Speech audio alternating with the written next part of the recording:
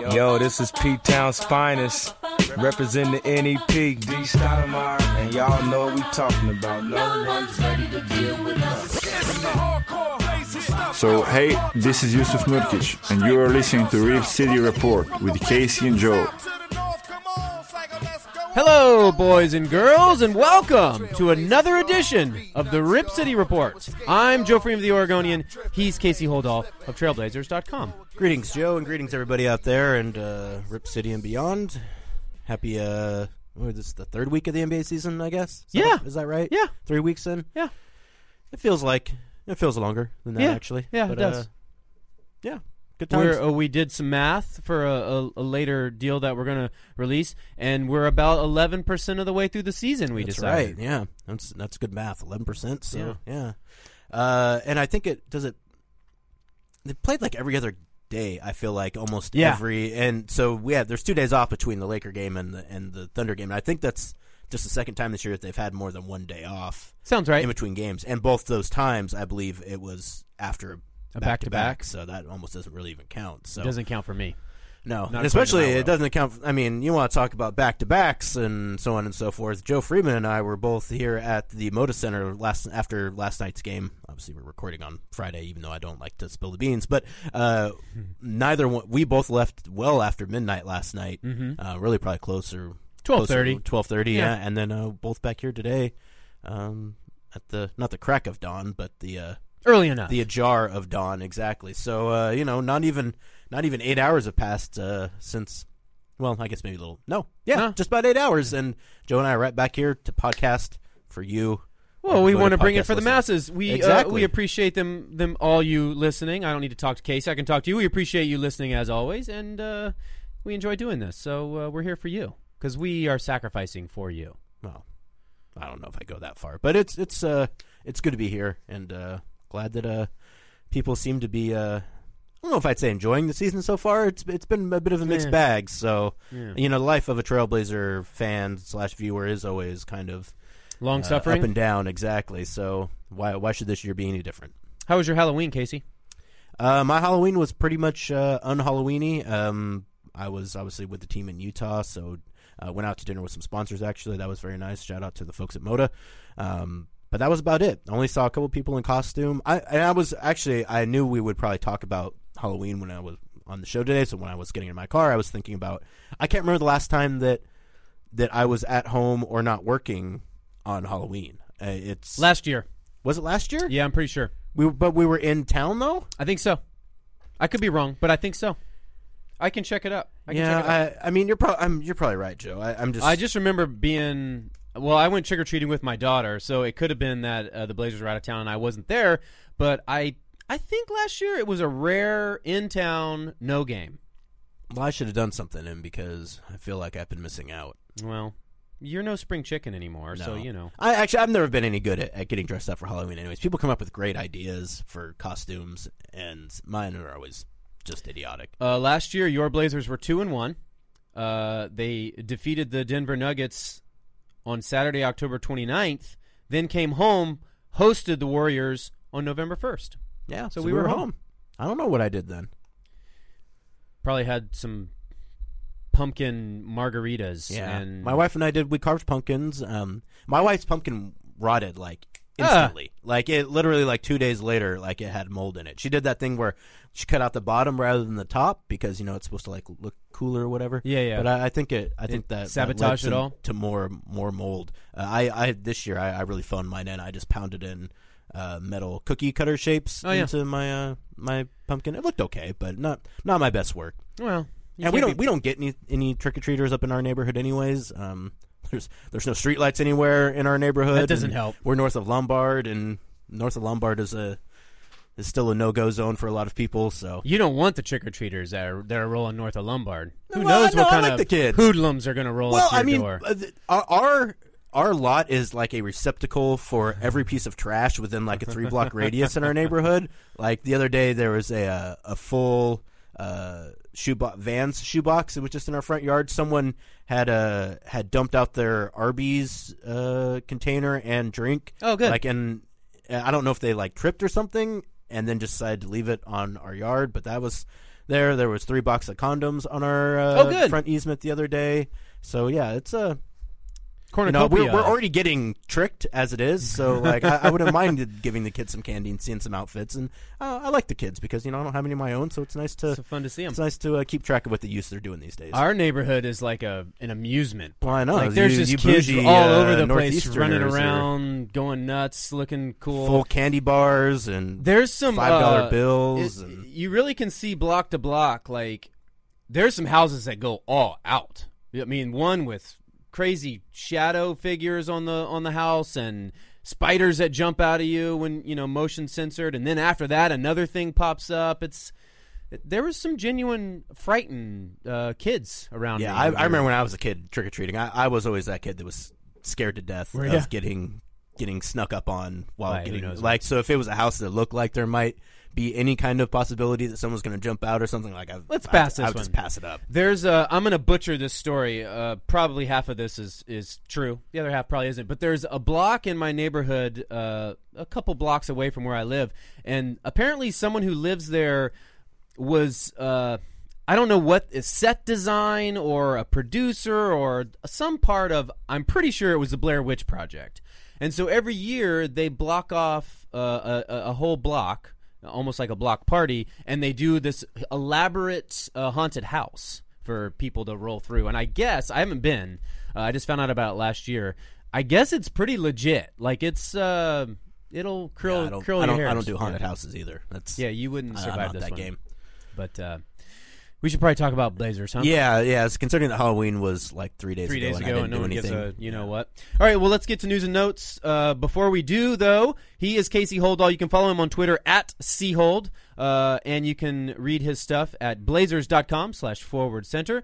You can follow me on Twitter at BlazerFreeman and access mine and my colleagues' stuff at OregonLive.com/Blazers. And if you subscribe to the podcast on iTunes or wherever else you may subscribe to it, thank you. Please give us a review. Give us all your 5-star reviews. We love them very much. We did get a lot of 5-star reviews after the last couple, so we appreciate that. Thanks, everybody. Very much. Okay, news and notes. The Blazers beat the Los Angeles Lakers 113-110 Thursday night at the Moda Center, defeating your least favorite team for the 13th consecutive time. Damian Lillard, of course, hit the game-winning three-pointer with 0.7 seconds left on a crazy step-back deep three. I think it was about 30 feet. Clutch shot to end what was a pretty clutch night for him. And equally important, Jusuf Nurkic. We had a Jusuf Nurkic sighting. He played his best game of the season, finishing with 28 points, 5 rebounds, 5 assists, and 3 steals. Noah Vonleh returned from a right shoulder injury this week. He's back, after missing his first 7 games. He came back against the Utah Jazz on Wednesday night, played in a back-to-back, and started against the Lakers in place of the injured Al-Farouq Aminu. More on that later. And also, for the first time, switching gears, NBC Sports is offering a package of Blazers games directly through desktop and streaming services. It's a 15-package set of games, predetermined. A lot of really good teams, actually, when you break it down. Good Warriors, games. Spurs, Celtics, Memphis was on there.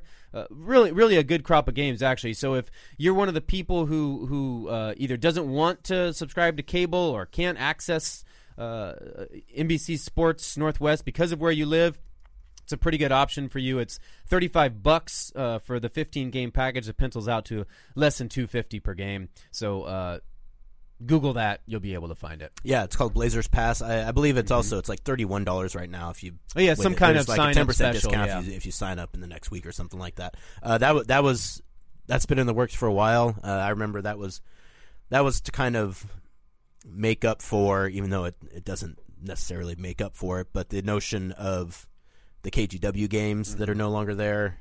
That was I think that.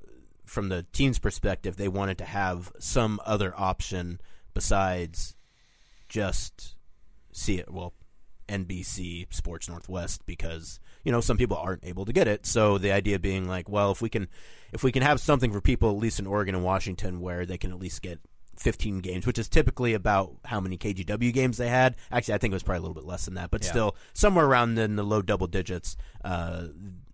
Because they knew that some people relied on those KGW games as their opportunity to see games. And granted, paying, I know people don't love paying for stuff, but it is, it's It's not that expensive. It gives you 15 games, and as I think you wrote, Joe, when you combine that with their national television games, that's a pretty good clump of Trailblazer games you can watch, even if you don't have NBC Sports Northwest. It's not a panacea, but it's something. Hopefully it helps some people. There you go. Finally, the Blazers' next game is on Sunday against the Oklahoma City Thunder. And your one-time Blazer hopeful Carmelo Anthony, that game's at 6 p.m. It's kind of a start of a tough two-game stretch where the Blazers play the Thunder and then they play the Memphis Grizzlies. At one time, when their offense was really struggling, that looked like it was going to be a tough set of games. Those are two of the better defensive teams in the Western or in the NBA. Well, let's get right into whatever we wanted to talk about. I don't know where we wanted to start. I guess we could just sort of give our thoughts on where this team is right now. Yeah, just after 3 weeks, 9 games, 11% of the season. They probably need another 11 games. 20 games is like the number a lot of people throw out to really be like, this is kind of what the team is. And I saw a tweet from Mike. He was responding to someone, Mike Richmond, your esteemed colleague. I wasn't going to call him esteemed. I was just going to say colleague. But yeah, I like Mike, so whatever it is that's me liking him, but that's less than esteem. The likable Mike. Bottom line, basically, I think he had noted that the teams that were in the top 8 last year, I think after 20 games, were the teams that made the playoffs. So there's been some studies that after 20 games, it's pretty much that is what it is. Now wait a minute though, that did not include the Blazers. I would think. I kind of thought that as well. But maybe they were right on the fringe. They might have been then. right there, like at the 20-game mark last season. So I think we have seen. I think unfortunately, a lot of what we saw early in the season last year, which is there'd be times when they would look great and they would look like a team that had really made some progress, and then there are other times where they just have these long droughts where they're not doing anything. I mean, I don't know if we've podcasted since. We have not since the second quarter in Toronto, where they scored 6 points and had exactly 1 field goal. Though I think the Utah game, I think Utah might have only had 2 field goals in the third quarter. So I guess in that regard, at least they had some company in terms of teams that aren't doing a great job of scoring. But it's just been uneven, and I think. Some of the defensive strides that I think people were hoping to see as they've started to play a little better competition and play more consistently, I think that we're seeing some breakdowns of that a little bit. The offense definitely not flowing the way that I think we're kind of used to seeing a Terry Stotts offense flow, and it has resulted in some uneven play. And you also look at who they've played at this point, and people point out that they played the Suns twice, and the Suns might be one of the worst teams in the NBA this year. Although since getting rid of, they're playing better now. But no, you're right. But that's going to come back down. Shout out to Jay Triano. That's our dude. But I mean that team's just not that good. Then you have the win against the Pelicans when they don't have Anthony Davis. They were close to beating the Clippers, which would have been a good win, but then they ended up losing at the buzzer on a Blake Griffin three-pointer. Indiana, another team that missing their best player, and that was early as well.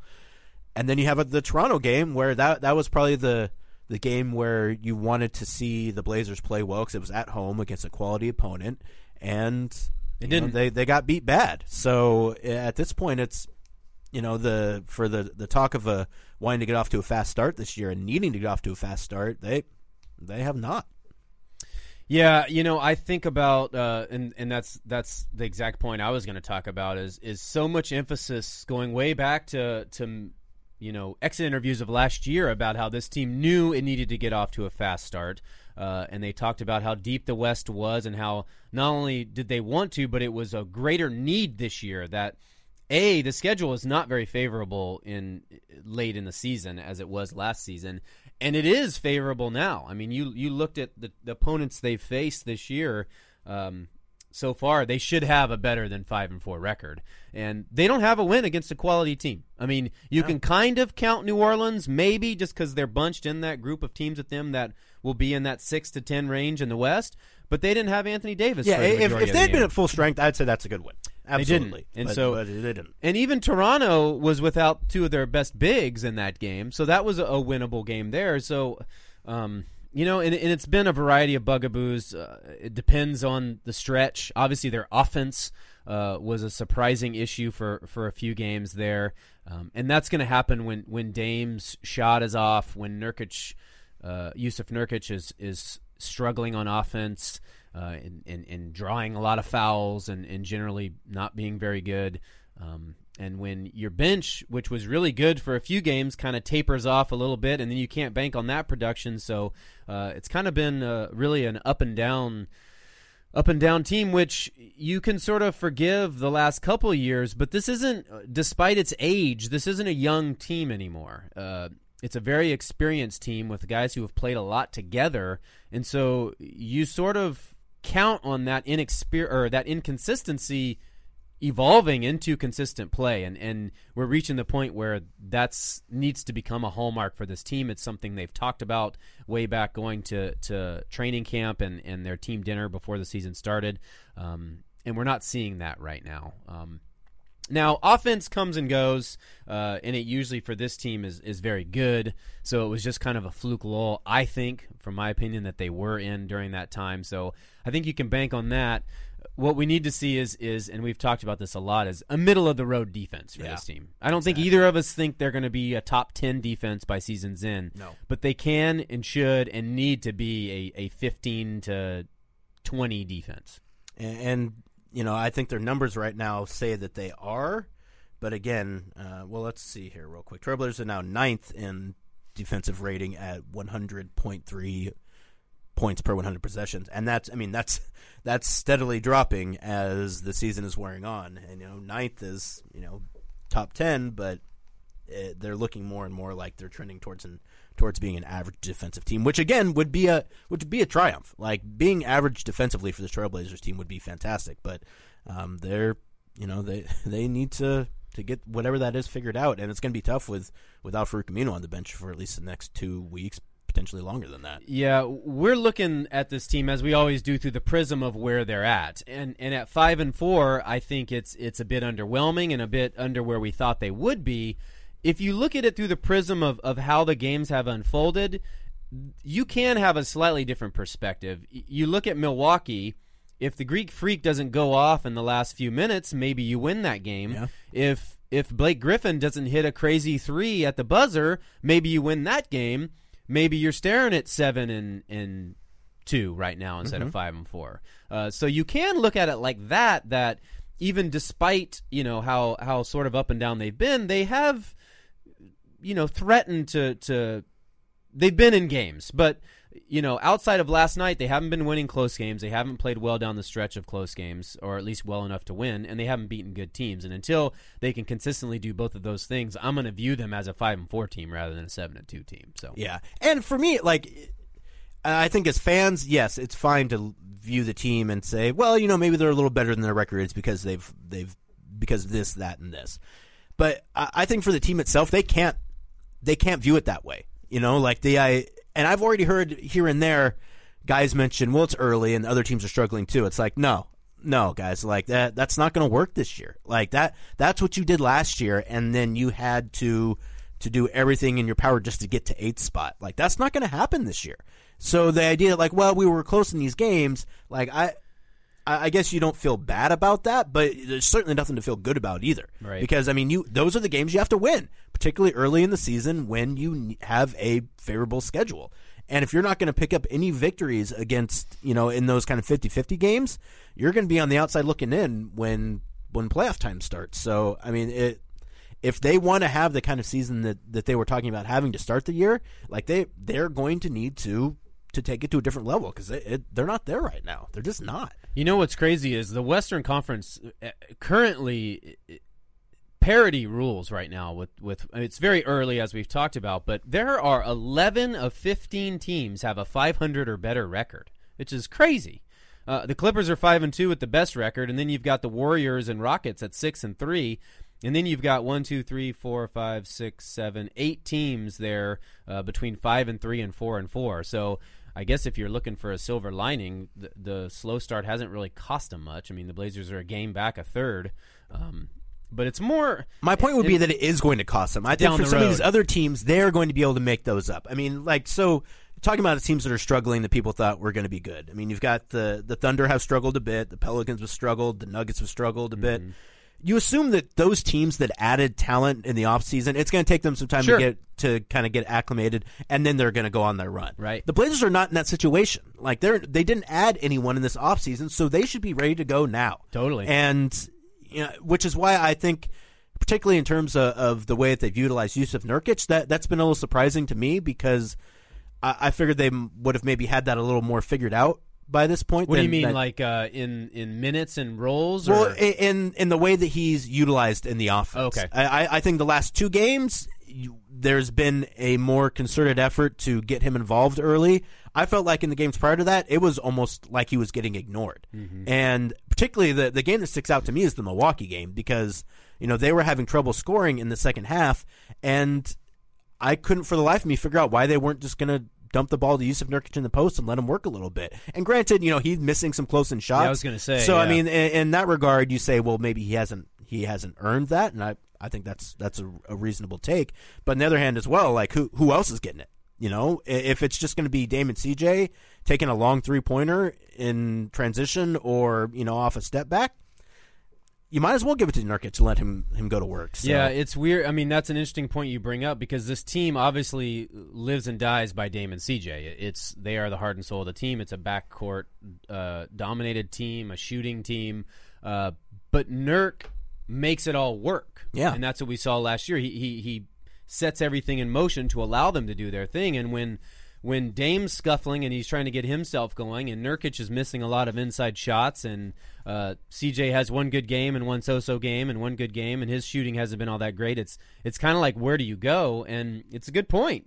Maybe you just go down low and at least try to open things up. And in fact, both of Dame and CJ said last night that's what they had decided they were going to start doing. And starting in Utah, they needed to get Nurkic going because he really had not been very good through the first 2 weeks, and for the reasons that we just mentioned. And they tried to be more, get him going on the pick and roll more, get him on the roll to the basket, get him going early so that he's engaged both offensively and defensively. And then it opens things up for him. And what we have seen the last 2 games is that has been more of a factor, certainly last night, which I think, you're going to look back and remember Dame's three-pointer and another dose of Lillard time, but the bigger issue or the bigger thing moving forward is that we finally saw the use of Nurkic that we've been used to. And he talked after the game about it kind of being fun again for him, and Dame and CJ tried to say, let's try to have more fun, trying to get him going. I know behind the scenes Dame said that he had been texting him a lot lately to try to get him going. CJ had tried to say, hey, we need you to get back to being a monster and stop with the lackadaisical layups and just dunk already. And that's everyone too, by the way. Yeah. This team, stop putting up those weak, underhand stuff that we would do. Exactly. Yeah. Like from CJ to Dame to Mo to Nurk, guys, dunk the GD ball. Yeah, at least try. You'll get a foul if nothing else. Yeah, this team needs trips and lines. I mean, just to get back to Nurkic real quick, I don't think it's any kind of coincidence that they looked to Nurk early. He goes 5 of 6 and scores 10 points in the first quarter last night, a quarter in which they score 41 points, their best quarter offensively so far this season. And I think that's an indication that, you should look for Nurkic more often, particularly early in games, because it will open things up for everyone else. CJ also had a great first quarter, 13 points. I mean, and part of that is CJ's shot-making ability. But again, when you can go inside out, it frees things up. And particularly, as they're going to have to get by for the next couple weeks without, at least without Al-Farouq. I mean, things are going to need to, who has been playing well, by the way. Al-Farouq, I think, is shooting 44% from 3 right now. That will not last throughout the season, but he's been great on both sides of the ball. When I was writing up my Al-Farouq's going to be out post the other day, when I saw his averages, I was like, man, Chief's almost averaging a double-double right now. No, he's been playing well. He's been fantastic. Yeah, he's been playing very well. And with him out, I mean, I know that none of us really kind of consider Al-Farouq to be like a dynamic offensive player, but he's giving them something offensively, and it's made a difference. And now that he's going to be gone, they're going to need to replace that, and I think they need to probably look to Nurkic to do it. Yeah, we should talk about Aminu a little more. He's sprained his right ankle, and if you guys certainly saw the replays on television. Looked pretty gnarly. He was walked out of the Utah arena in a walking boot, walked into the Moda Center last night in the walking boot and using crutches. Yeah. So it certainly didn't look good. He's going to be out between 2 and 3 weeks. That's between 6 and 11 games. He missed 20 games last year with calf and back injuries. The Blazers went 8 and 12 and really, scraped by during that stretch because for all the, as much importance as Dame and CJ have and Nurkic later on down the road, we obviously saw what he can do. Aminu is vitally important to what this team does, especially on defense. And he's the unheralded guy in a lot of ways. And there's a lot of unheralded Blazers, as you well know. But, the impact that he makes on defense really kind of is a glue kind of thing that makes almost everything work because he's so versatile to switch all over the place, and he's your best and active perimeter defender. And then, as you pointed out, Casey, he's surprisingly effective despite how it looks on offense. So I don't know how you replace a guy like that. Terry started Noah Vonleh last game, so he might get back to that lineup. But Mo Harkless and Aminu tend to work best together too. Those lineups tend to have the most success. So I don't know how that impacts Mo, who really quietly has not had a very good season, by the way. Mo's had a tough start to it, and I think it's he's kind of wearing it a little bit too. You can see it that he's not real happy with how he's played so far, and I mean, hopefully he'll get that figured out because especially with Al-Farouq out, I mean, Mo is a guy who you would expect to have more opportunities. So, I think you go to Vonleh. I think you start him, right? He'll replace Minu in the starting lineup going forward, and then beyond that, it's going to be what we've seen. It's going to be a mix of Caleb Swanigan and Zach Collins getting those backup minutes behind him, and depending upon lineups and matchups, and maybe Mo does get more playing time. I don't know, but 6 to 11 games. Yeah, and that's going to be tough because, as you mentioned, it might be harder to replace Al-Farouq Aminu on this roster than basically anyone else. I'm trying to think of Nurkic. If Nurkic went down, they're pretty. But I mean, Ed Davis has played well. I mean, center is not Ed's necessarily his kind of. I don't know that we consider Ed to be like a starting center, but I think they'd be okay with Ed in there. They would definitely lose something, but Ed could handle it. There's no one that replicates what Al-Farouq does defensively. And no one is really even all that close. So he's a role player on the team, and I mean that. I hope that doesn't sound negative because it's not. But his importance can't really be overstated, and they're going to have a stretch here where they're going to have to figure out how they're going to slow teams down because it's already starting to fall off a little bit. And you can imagine with Al-Farouq Aminu out of the game that it's going to continue to take a step backwards. And I don't know exactly what they do to get it going in the right direction. The only other thing I will say about it, though, and it's not a good thing for Al-Farouq Aminu to be injured by any stretch, but I think it does probably help in terms of getting Noah Vonleh back into the swing of things. Mm-hmm. If Al-Farouq doesn't get hurt, at some point in time you have to have that conversation, which is, hey, we're going to put Vonleh back in the starting lineup because we like the way that looked last year. And, Al-Farouq Aminu is a trooper. He's not going to cause trouble. But still, it's, no one likes to lose their starting job. And, with injury, it at least allows them to put Noah Vonleh in there to see if they can recreate what they had in the last 20 games of the season last year. And if not, when Al-Farouq comes back, maybe he goes back in the starting lineup. But if they show that they can get on the level that they were at last year with Nurkic and Vonleh starting together, then I think it probably makes that trip to the reserves a little bit easier for Al-Farouq. Well, you know what? Cue the music that we don't have. It's time for a Jusuf Nurkic 3-point update. Hey, yeah, we should come up with something. Yeah, maybe just that Nurk Fever drop that they use in Arena. Yeah, that'd be good. Those guys with the accordions. Yeah, the Bosnian music, so to speak, I guess. I don't know. Reminder of the bet. It's either 50 or 80 3-pointers. No, it's 80. It's 80. Yeah, we're taking the full meal deal.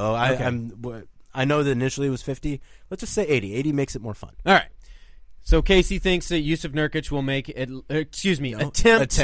at least 80 3-pointers this season. I think that's insane. Right now, I am feeling pretty good about this. On the season, Jusuf Nurkic 0 for 4. That's 4 attempts. He's on pace by my math to attempt about 44 3-pointers this year. Well below your I'm telling you, once the offense starts to flow, once they start looking for him more, once he starts to get the ball inside, and then they let him sneak out to the 3-point line without covering him, then you're going to see the 3-pointer start to flow. I'm still feeling good about it. You know, I'm not as I don't probably feel as good about it as you do right now, but I still like the bet. I feel strong about it. Now, one thing we never did talk about is and it's immaterial to the bet, having nothing to do with the bet at all. How many do you think he's going to make? 20. 20? Yeah. Okay. I just want again the other I think it was against Utah. He took a long 2-pointer basically with a foot on the line. I was like, Nurk, come on, man, just take the half step back, my guy. 1, it's worth more points, and 2, your boy needs to win this bet. Well, I'll give you this on your bet. If you think he's going to make 20, well, no, I guess that's 25%, huh? I was going to say that's 20%, but because if he makes his next one, he'd be 1 for 5, and then he'd be on pace because he'd be 20%. But actually, I guess it's 25. So you're 1 behind there as well, too. Start running some plays for him to get 3-pointers. Terry, now wait a minute. Now earlier you were saying you liked the way they were running with him through the post and getting him going early. Now you want him to run plays from the 3-point line. Well, yeah, I want them to run plays for Nurkic, whether they're for 3 or whether they're in the post. Yeah, I mean, come on, throw him off a couple flare screens, let him get some step backs, let him leak out to the corner on some hammer action, and let's get him feeling good from that distance, and then it'll benefit down the road. It'll benefit your bet. Hey, Nurkic hitting 3-pointers is better for the Trailblazers than it is for Casey Holdahl. Because this bet, some debate to that. I'm not gonna. I mean, Joe, we go to lunch every so often, anyways. So yeah. While I like you a great deal, it's not like I'm really winning anything by getting to go to lunch with you. So. I think there's a lot of loyal listeners that would disagree. No, you would be winning very much. Sure, but that's more from their perspective as someone who doesn't see you every day for 8 months, basically. Fair enough. Speaking of our loyal listeners, as always, we solicited questions for you for the podcast on Twitter. Again, you can follow Casey at Seahold. You can follow me at Blazer Freeman. And let's get right to your questions right now. First up from Brandon Goldner, is it just me or does Nurkic's mini resurgence coincide with the guards looking for him more on the roll? Yeah, I think that's part of it. I think we talked about that a little bit earlier. I think just looking for him more in general is something that they are doing, and yes, going to him more on that pick and roll and just making easier passes too. I feel like that's another one of the issues Blazers have had early in the season that I can't really put my finger on the source of it, but a lot of lackadaisical passes. I feel like, particularly in traffic, that keep getting picked off easily, and that. If you're running pick and roll with Damian and Nurkic or CJ and Nurkic, and you have 2 or 3 possessions where the defenders are able to snuff out the pass easily, it's like that kind of removes once you have those kind of things happen a couple times, and I feel like it is happening somewhat frequently, it keeps you from playing that pick and roll the next time, I feel like. So long story short, I feel like they need to be a bit more deliberate about kind of what they're going to do in the pick and roll, less reading maybe, and maybe more just like, hey, this time we're going to pass the ball to Nurkic whether or not he has a wide lane to the basket or not. But yes, to answer your question, Brandon, yeah, I think they are looking for him more in the role, and I think it's helpful. And getting him moving towards the basket, I think, is helpful as well, because he has been putting up, again, some of those kind of underhanded, weird. They're not even hook shots. I don't even know what you call them, but they're low percentage shots for a guy like Nurkic. Okay, next up we have a couple of similar questions, so I'm going to read them both. From Brendan Porter, what would you rate the season as of now? And from Tyler Stobie, what grade would you give the Blazers overall for the month of October? And he wasn't counting Utah and the Lakers, which is a 1-for-1 anyway, so it's about the same. Sure. I'm going to give them... I hesitate to give him a D, but I want to... It's no better than a C-. You know what? I'm going to give him a D, because they should have more wins, as we've talked about this podcast and before. They should have a better record now between the schedule which is very home friendly right now, and the quality of opponent, they're going to need to stack these wins for when it gets tougher down the road. So I'm going to give them a D. Seems kind of harsh. They're not. I'll give them a C-. Yeah, I was going to say C. On one hand, I think I did have them at 6-4 after the first 10 games, so they're really not that far off. And if they happen to beat the Thunder on Sunday, they will be at 6-4. Which again, I'm pretty sure that's what I picked them at after 10 games. So I guess in that regard, they're not underperforming my expectations, but they're not playing particularly well right now. If they had beat the Lakers last night by 20, I think you feel a bit better about where they're at. If they had, not gotten thumped by the Raptors, if they had played that game close, I think, you feel okay even having lost that game. But the fact that they're not winning those games and they're not playing particularly well in the games that they are winning is, that's not a great sign. Okay, next up from Selly. Assuming Al-Farouq Aminu is back for the Nets game on the 24th, what do you think the Blazers' record will be while he's gone, counting last night's win?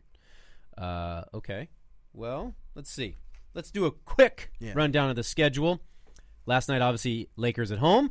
You've got the Thunder at home, the Grizzlies at home, the Nets at home, the Nuggets at home, the Magic, your resurgent Magic at home, then a road home back-to-back against the Kings, starts of a long Thanksgiving trip at Memphis, and then at Philly. 10 games. What's your record? 10 games. See, we counted this up pre-show, and now I don't remember what I had him at. But I think you had him at... It wasn't good. No, I had him... Well, let's count right now. So they won last night. That's 1-0. I think they're going to get one of these next two games. So that's 2-1. I don't. They'll beat the Nets. That's 3-1. I'm going to say 6-4. Yeah, I mean, I haven't beaten the Nets, winning both games, the back-to-back versus the Kings, and I'll give them Denver as well at home on the 13th. 5-5. So is that? Well, that's 1, 2. No, that's counting the Lakers last night. Counting the Lakers last night, 5-5. Yeah. Okay. And again, that's not great. For them to that's not a fast start by any stretch of the imagination. And granted, some of that is because the Magic look much better than I think anyone expected, and you would assume that they're probably going to come back down to earth. But who knows if that's in time for the Portland Trail Blazers to play them. And again, they're just not playing all that well right now. They have a hard time winning in Philadelphia. That's on that trip. Again, the Magic have been great. The Memphis Grizzlies have been awesome. And if they were playing a little better, I think maybe I could pick them to win versus the Thunder, because the Thunder haven't really kind of figured out what they're doing just yet. But with the way they're playing right now, it's hard to pick them in any 50-50 game right now. You think Carmelo gets booed? Have I asked this before? I do think he's going to get booed. I don't think he should. But yeah, I think he will get booed. Yeah. I mean, heck, they booed Lonzo Ball last night, and I mean, he's got no connection to Portland whatsoever. Well, that was half of the Lakers fans because he was playing like garbage. That's true. Yeah, he was not very good last night. No, he was not. All the hype, and I mean, it's one game. I haven't seen him play, but I mean, I've watched him a couple times now, and he's just, he's a rookie point guard who can't shoot. It's going to be tough sledding for a while. That Kuzma cat's going to be good. Dude, he's legit, man. I don't know how that guy went. He went like 27th. Yeah. I don't know, he can go 27th. That's where Swanigan went, but 26th. Wherever he went, it was too low. Yeah. He's legit. Okay, next up from Seth Johnston, free sausage McGriddle or Papa Murphy's large for $4.25. I'm going to go with Papa Murphy's on that one, Seth. I love Papa Murphy's. My Papa Murphy, I've tried to be forthright about my affinity for the take and bake giant. I do love breakfast sandwiches, and I love McDonald's, but McGriddle for me, I don't like sweet and savory together at all, and so the maple elements in the McGriddle just.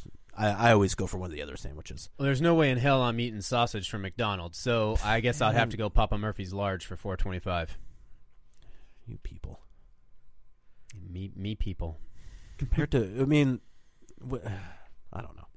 Okay, next What do you up, think they were eating in the 50s? Like and that's the No. greatest generation, Joe. I'll tell you think what, you're better than them? I'll tell you what you need to do is you go do your research and you learn that it's different meat now than it was in the 50s at McDonald's, and then we'll talk. Okay? All I'm saying is I have a hard time believing that the quality of sausage that I'm eating in 2017 is worse than the quality of sausage they were eating in 1945. Believe it, it's true. See, that's Big corporations that have consolidated little corporations. Yeah, but I and read The made it Jungle big, too, have though, ruined and that was an issue back then. What was that? What'd you say? The Jungle, about meatpacking industry in Chicago. Yeah. I mean, like, it was awful then too. So you're telling me it was better then? No way. Yes. I'm eating any weird mystery meat you can throw at me. I don't care. Joe's a coward. You're buying the Coward. You're buying the $2.99 sale steak at Safeway. That's down in the corner. I am going to smoke a rack of ribs that I got in the Fred Meyer discount bin today, Joe. So that's quite apropos. Well, I'm not really a big guy who prays, but I'll be praying for you then later tonight for your gut to Yes, I will. unscathed. And when I'm sleeping with delicious rib meat in my stomach while you ate a quinoa salad for dinner, I'll be thinking about you. Actually, quinoa salad sounds pretty good. God, that stuff is grotesque. I can't stand the smell of that junk. It's awful. That doesn't make any sense. You don't like the smell of rice? It doesn't smell like rice. It's got like like the this smell of- musky, disgusting scent to it. I enjoy that stuff, folks. Okay, next up from Reed Andrews. Now, to be clarified, I'll eat plenty of meat. I'm just not going to eat No, McDonald's. you don't. You turn your nose up at every other piece of meat that gets Not put true. in front of you, Joe. Not true. You watched a documentary once, and now you can't possibly. Now, that's eat true. meat. It stained me for life. But, I go buy some stuff that you don't believe is real, the small farmed meat, the organically raised meat. That stuff's great, too. I'm not knocking it. That stuff is awesome. That's the stuff I eat. Yeah, well, with you hoity-toity folks in Northeast Portland, and your Why do you got to disparage a whole neighborhood? I'm not, Joe. I'm just giving people the facts about the differences in our livelihoods and all and the of way my that we live our Northeast lives. neighbors revolt against whatever you are. Yes, I can't all, even all of think. the affluents in Northeast Portland come to North Portland and try to tell us what's what and see how that goes. Go shop. You the will come out on the losing sale end of that meats one. at Safeway. Exactly. You have some mystery meat with me at King Burrito. We'll meet up at Kenton Park, have an outsider style throwdown, and I'll choke someone out in a fountain. I like King Burrito. Of course, who wouldn't? It's delicious. It's fantastic. I'm just not going to order their meat. You get the vegan burrito at King Burrito. No, Man, you can what get- a fun culinary experience. It's a that veggie is. burrito. It's got beans and cheese and everything else that yours does. It just doesn't have that horse It's meat. just none of the flavor. Yeah. Okay, next up from Reed Andrews. Do you find it odd that the Blazers aren't scoring more in transition, given their improved defense? I just find it generally confusing that they aren't better in transition. They have long, athletic players. They have guards who push the pace. Even Nurkic can get out and run. They play a lot of small lineups. Like, why the hell aren't they scoring in transition? It makes no sense. Now, part of it is that when your defense isn't getting stops, you're not going to get it. But as Reed, you're not going to get fast break chances. But as Reed points out, when your defense is getting stops, you have a lot more opportunities. I don't get it. It's been this way for 4 years. I don't know. I don't understand it. Yeah, I think part of one, you're exactly right, Joe. They have been an inexplicably poor fast break team for the past couple years now, and yeah, it's one of those things where like I can never put my finger on it. I think part of it is they don't share the ball enough on the break. I feel like if Dame or CJ or Turner has the ball on the fast break, it's like they're taking the shot, and they're. Two of those three guys are great shooters, so I mean, in that regard, I guess you don't mind it so much. But yeah, they just don't have any of that kind of flow that you want to see out of a team in transition. Part of it too is that they're not particularly good at creating turnovers and particularly steals, and those are the instances where you get the best opportunities for transition, and they just don't get a whole lot of those. I think the Blazers are shooting well in transition.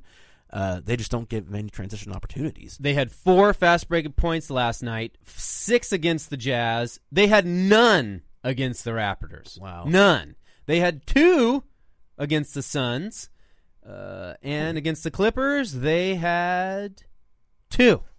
Are you serious? Yes. That's awful. It's ridiculous. I didn't know it was that bad. Yeah.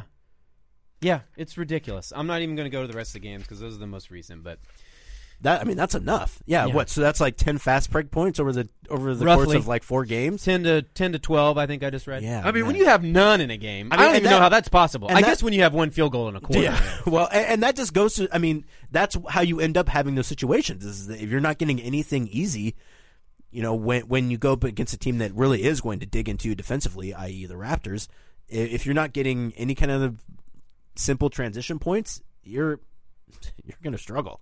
Another quick one from Reed. He has an additional question. Yes, you are grown married men, but why didn't you do a couple's costume of Casey and JoJo? I've been waiting for it all my life. Well, we were in different cities. You were in Utah. in different cities. I will say this too. That Casey and JoJo song "All My Life" came out in 1998, I believe. I was in college. That was the year I graduated from high school, and as you might imagine, that song when you're in your senior year got played ad nauseum. So it's not really one of my favorites. I was a stormtrooper for Halloween. You could find me on Instagram if you want to see a photo. Thank you, Blaze, for that. Blaze hooked me up with that. No kidding. Yeah, Blaze got it. Yeah, we went and ramshackled the storage closet, Blaze's storage closet. A member of the staff went. I'm not going to call him out, but you can't use. He landed the Chewbacca outfit, so he was good there, and I scored the Stormtroopers outfit. It was good. Worked out great. That's awesome. Yeah. Way to go. Yeah. I guess it would make sense that a mascot would have some. Yeah, there was Star Wars options. night. Remember every arena we went to had like Star Wars night, and so when it was here, he had to get some costumes for that, and so he still has them back there. So nice. I'm stoked for that new Star Wars movie, by the way. What's that? I'm looking forward to that new Star Wars movie. I think we're going to be on the road again. I know we saw the last Star Wars in Orlando. Yeah. Well, 2 ago. Two ago. Yeah, the one in this series, though. Yeah. Not the Rogue Star Wars stories. Yeah. So we're looking forward to that. Indeed. It's a good movie time right now too. Shout out to movies. Shout out to 2-year-olds. I saw the new. That's to right. Go to movies. Yeah. Lana's birthday's this week, though. Oh, hey. We're going to get Happy a sitter for next weekend, and I think we are. It's kind of a fine line though, because when you have like one night to go out, it's like, do you really want to go sit and not talk in darkness for 2 hours? But I think we're going to do it. So I think that's going to be one of the things we do is go watch it. Yeah, I'm one of those people too, where it's like, if I have a day off after a long stretch of not having days off, you're going to find me at home. Like, you're not going to find me out doing something. Yeah. Okay, next up from Jared Muchow. As we have seen this season, game-winning shots can be devastating and amazing. What's your most memorable game winner from an opponent? Boy, those are hard to come by. I'm going to say off the top of my head, even though I wasn't there, the Memorial Day Massacre. San Antonio. Was it Sean Elliott? Just knifed the Blazers in the back. I think it was 1991, 1999. Memorial Day Massacre. I think it was the Memorial Day Massacre. That might actually be a thing. They're playing on Memorial Day? Memorial Day Miracle. Excuse me. Memorial Day Miracle. That must have been the playoffs then. Yes. It was Sean Elliott hit a game-winning three-pointer in Game 2 of the 99 Western Conference Finals. And I don't think the series was ever quite the same. An opponent? None really come to mind. I mean, I know they've had them, obviously. Yeah,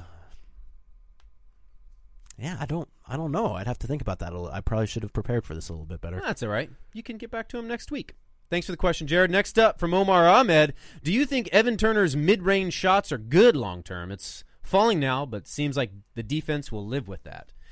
Man, that's Evan Turner's bread and butter. Yeah, if he's not making those, he ain't making anything. So, yes, I think it is good long-term. He has been hitting them, unlike last year. I think he's getting to his spots better and getting more comfortable looks that he likes in the offense. And so, I think those are good long-term.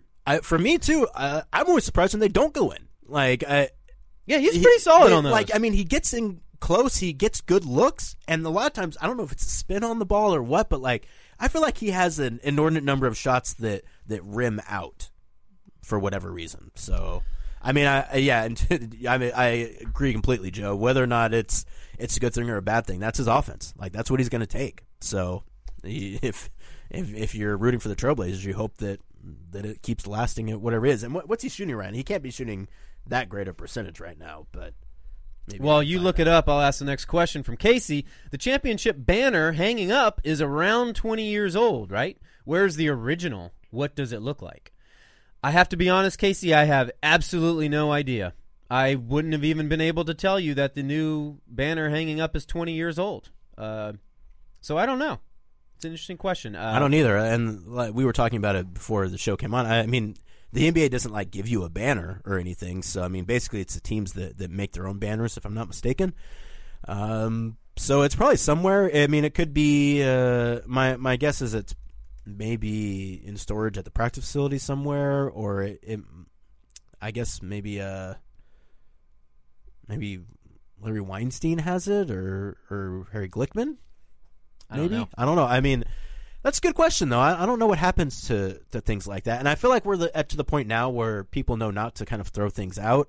But 20 years ago, you know, if they're cleaning out a storage closet and you know they found a banner somewhere. Now, granted, if it's a championship banner, I would assume that no one would throw it out. But just the notion of like everything that gets archived and put somewhere. Not necessarily the case. I think somebody has it somewhere. Someone's By the way, got it somewhere. Evan Turner's shooting 44%. 44%, exactly. Which, I mean, he shot 43% last year, so he's basically exactly where he was at last year. Next up from Positively Portland, would you like to see more or less Damian Lillard ISOs? Well, I actually looked this up. Damian is taking, I think he's got like 6 isolation possessions a game, which, you know, is... I think that ranks him about like 11th or 12th. And he's not shooting a particularly great percentage out of it. I think he's shooting sub 40%, so in that regard, maybe you don't want to see it as often. But I don't know. I mean, it's not like when I'm watching the team, I'm not really thinking like, boy, man, Damian's taking too many ISOs. I think he probably needs to maybe cut back a little on some of the deep three-pointers early in the shot clock, at least maybe until his shot comes around a little bit. That would be my only real complaint about Damian offensively right now. I don't think he's playing too much ISO ball. And really, perfectly honest, I'd like to see him get in the post a little bit more from time to time and see if he can hit some fadeaways over guys. All right. Next up, I guess I didn't answer the question. I think he's attempting an appropriate amount of ISOs. Generally speaking, I'm not a big isolation guy, so I would like less. I would like him to operate out of the pick and roll. He's incredible in the pick and roll, and then trying to work around screens and stuff. But that step back three that he hits is a deadly weapon, so he's going to do that. And actually, he had a couple of really nice drives to the basket last night, just blowing by defenders. So I think he's at an okay rate with those right now. Well, and just the thing with the shot last night too, I did see some people like, well, it's still a bad shot. And, I don't know, I wouldn't agree with that. But I mean, he did put the ball on the floor and tried to get to the rack, and he got swatted, by Rudy Gobert. So it's like the idea that you should always just drive to the rim and try to get a bucket late in the game. It's like, well, no, not necessarily, not in the NBA. As someone who watches his pregame workout almost every game, I can assure you that he attempts. I don't even know the number of shots he attempts that are exactly like the one that he took last night in pregame. Like, he works on them literally every day. It's part of his arsenal. It's obviously not the highest percentage shot, but when you're tied at home, you've got the last shot, that shot misses, the game goes to overtime. So worst case scenario there is you go to overtime. So I don't think it was a bad shot. I mean, obviously he hit it too.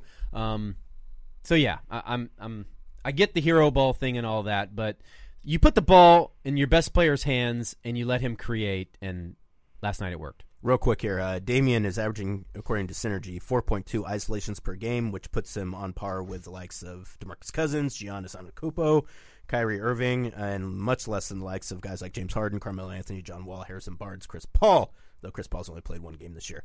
And Damian is scoring 1.05 points per possession in isolation. Give you a little comparison here. Kyrie Irving is shooting 0.6 or scoring 0.86 points per possession. Giannis is 1.06 per possession. DeMarcus Cousins 1.05 per possession. LeBron James 0.97 per possession. So basically, long story short, Damian is not taking a ton of isolations, and he is scoring out of isolation just as well as guys who you would not at all be concerned about them taking ISOs. So long story short, no, I don't think it's an issue. Andrew Stricker wants to know, to what can we attribute CJ's early season ball handling woes, especially late in games? Good question. I feel like he's maybe dribbling a little bit too much, particularly when he's in the second unit. I feel like he's he's trying to rely too much on his handle. Getting a little too bit. cute. Yeah, and I think he's just kind of on a tough run right now. He has put the ball off his foot an inordinate number of times so far to start the season, which I don't know that I ever remember him really doing that ever before. I mean, because CJ he's a very adept dribbler, and he's just, I don't know if he's kind of forcing things or if he's getting a little too cute from time to time, but yeah, it's I don't know that I could necessarily put my finger on it, but it has been noticeable. Yeah, agreed. Next up from Trump LOL, Dame threes. Is this the first season you've noticed other players wearing his three stripes? I can't recall any before.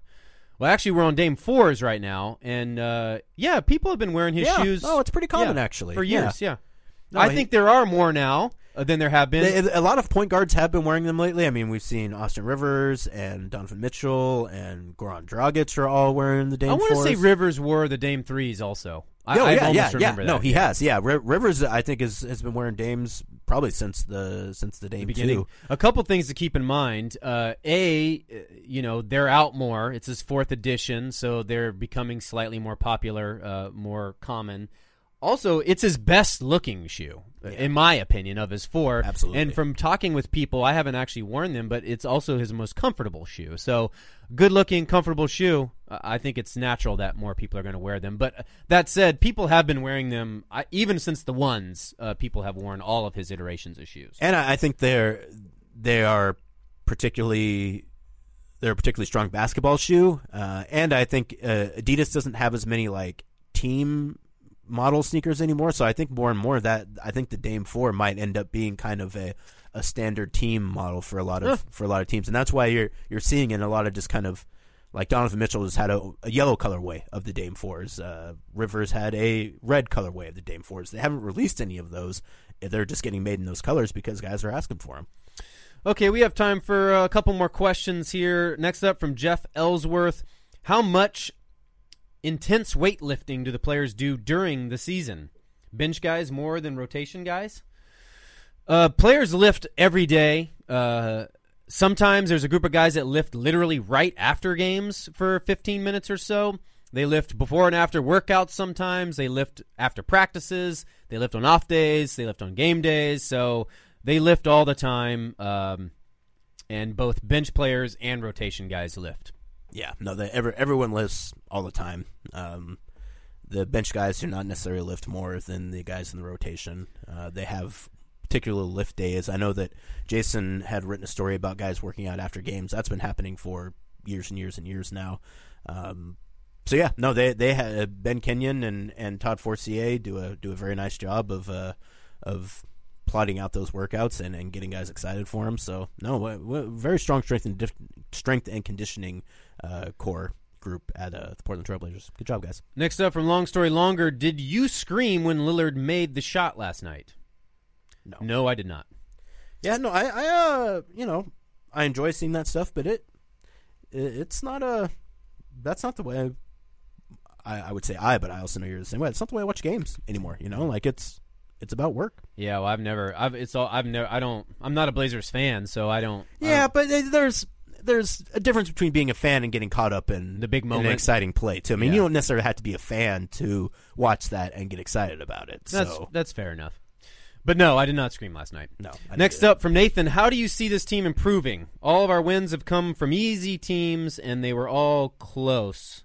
Good teams we've gone against, we've lost. I think we sort of have addressed this. Yeah. I mean, they need to start playing better on offense. It's been different things at different times. Their offense was struggling, now their defense is struggling. You need both those things to play well, and I just want to see more consistency out of a team that is older and has been together for a while. I think we talked about the need to go to Nurk early to involve him more in the game plan. That'll open things up for everyone else. It'll help when they get Farouq back. Their defense will be better then. But yeah, I guess that's sort of we've talked about a lot of that. Yeah, they need to get Nurkic going. Getting Nurkic going consistently, I think, is the most obvious way to improve. Yeah, I think getting Noah back when he can get back to playing ready too. Yeah, and once he's kind of in full shape, that'll be interesting too. And by the way, too, I know we both get quite a few questions about Caleb Swanigan and why he's not playing more. For me, I feel like it's been a defensive side issue, but I thought he was really good last night, and he might be in line for some more minutes after the way he played in the second half of last night's game, of the Thursday night game versus the Lakers.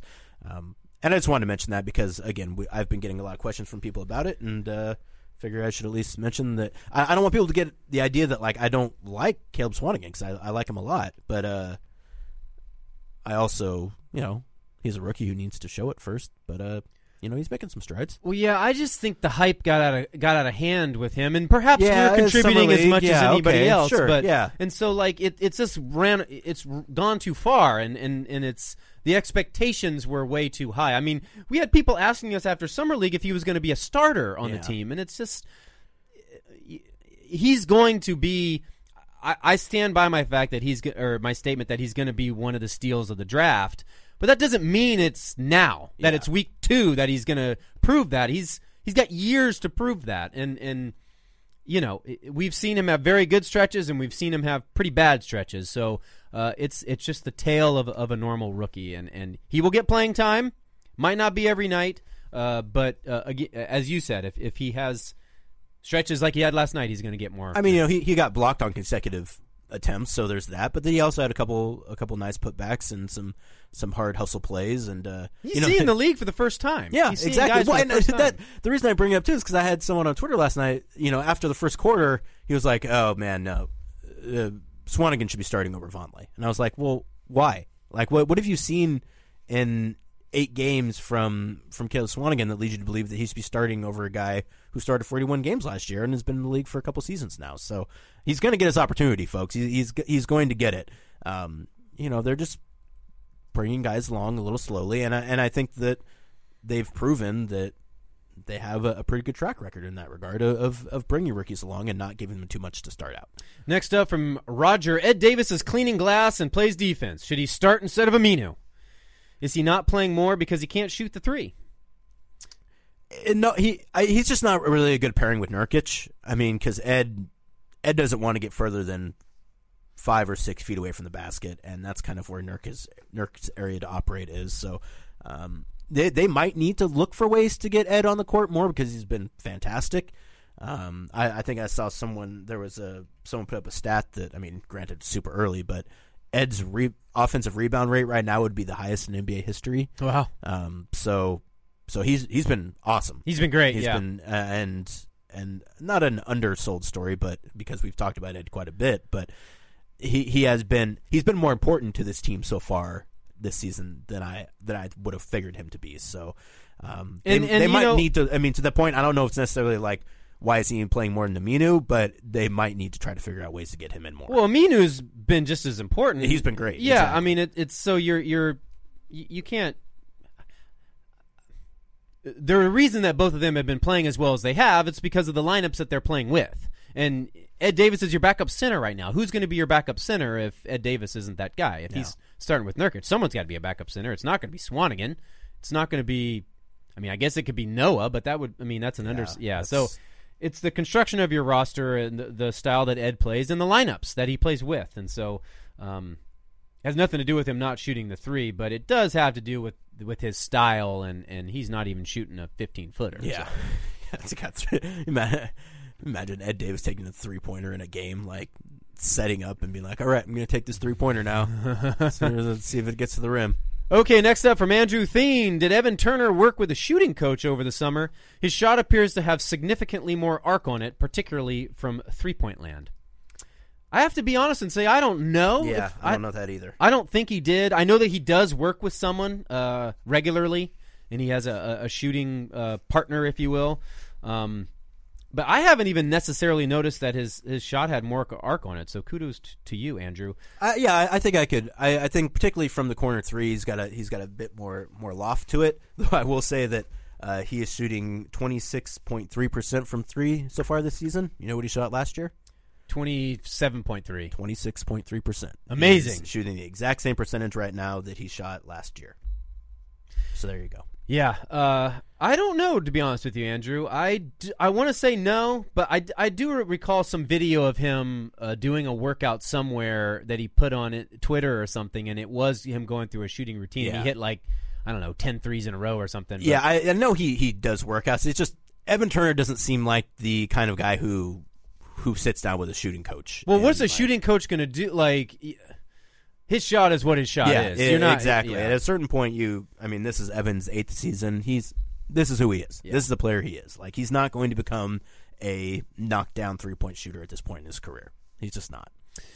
Thanks for the question, Andrew, and thanks, everyone, for your questions and for listening. We're going to call it good there. Real quick, I need to do a few shout-outs here, though. I wanted to mention Jeff Jensen and Clayton Wright. I met them in the 300 level the other day. Season ticket holders from Lincoln City. They drive from Lincoln City to the games. The season ticket holders, the big Rip City Report fans. Props so to you I guys. wanted to send out shout-outs to them as well. And to TJ Ansley.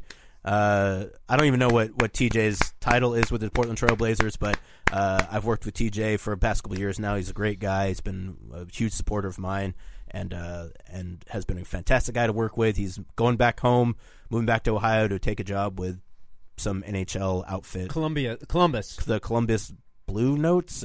Yeah, they're NHL. Yeah. So long story short, TJ, I'm going to miss you. It was great working with you. Let's keep in touch. Shout out to TJ. Real good dude. Yeah, good dude. We'll miss you, TJ. We'll see you when we roll through Cleveland. TJ integral to the podcast, kind of getting going too. He was one who was really like, you need to do a podcast. There you go. Well, we really don't have the time. He's like, no, just do it. All right. Good luck, TJ, and to hell with you, TJ too. Also, yeah, go to hell. But not you guys. We love all you guys very much. Thank you for listening. We'll talk to you again next week. I don't know what day, but we'll figure it out. You'll have to stay tuned. Talk to you then. Bye. Go left, go right, 360 degrees. Here comes a pain, Kobe. Flipping and he's popping a three. Try and catch him coming down the court. Bonzi Wells, what a handle. It's amazing what he do for the sport. Damon Stoudemire saves the day, a.k.a. Mighty Mouse. Gonna show all of you scrubs how to play. What a show. Why the Lakers even want it with us, you know. No one's ready to deal with us.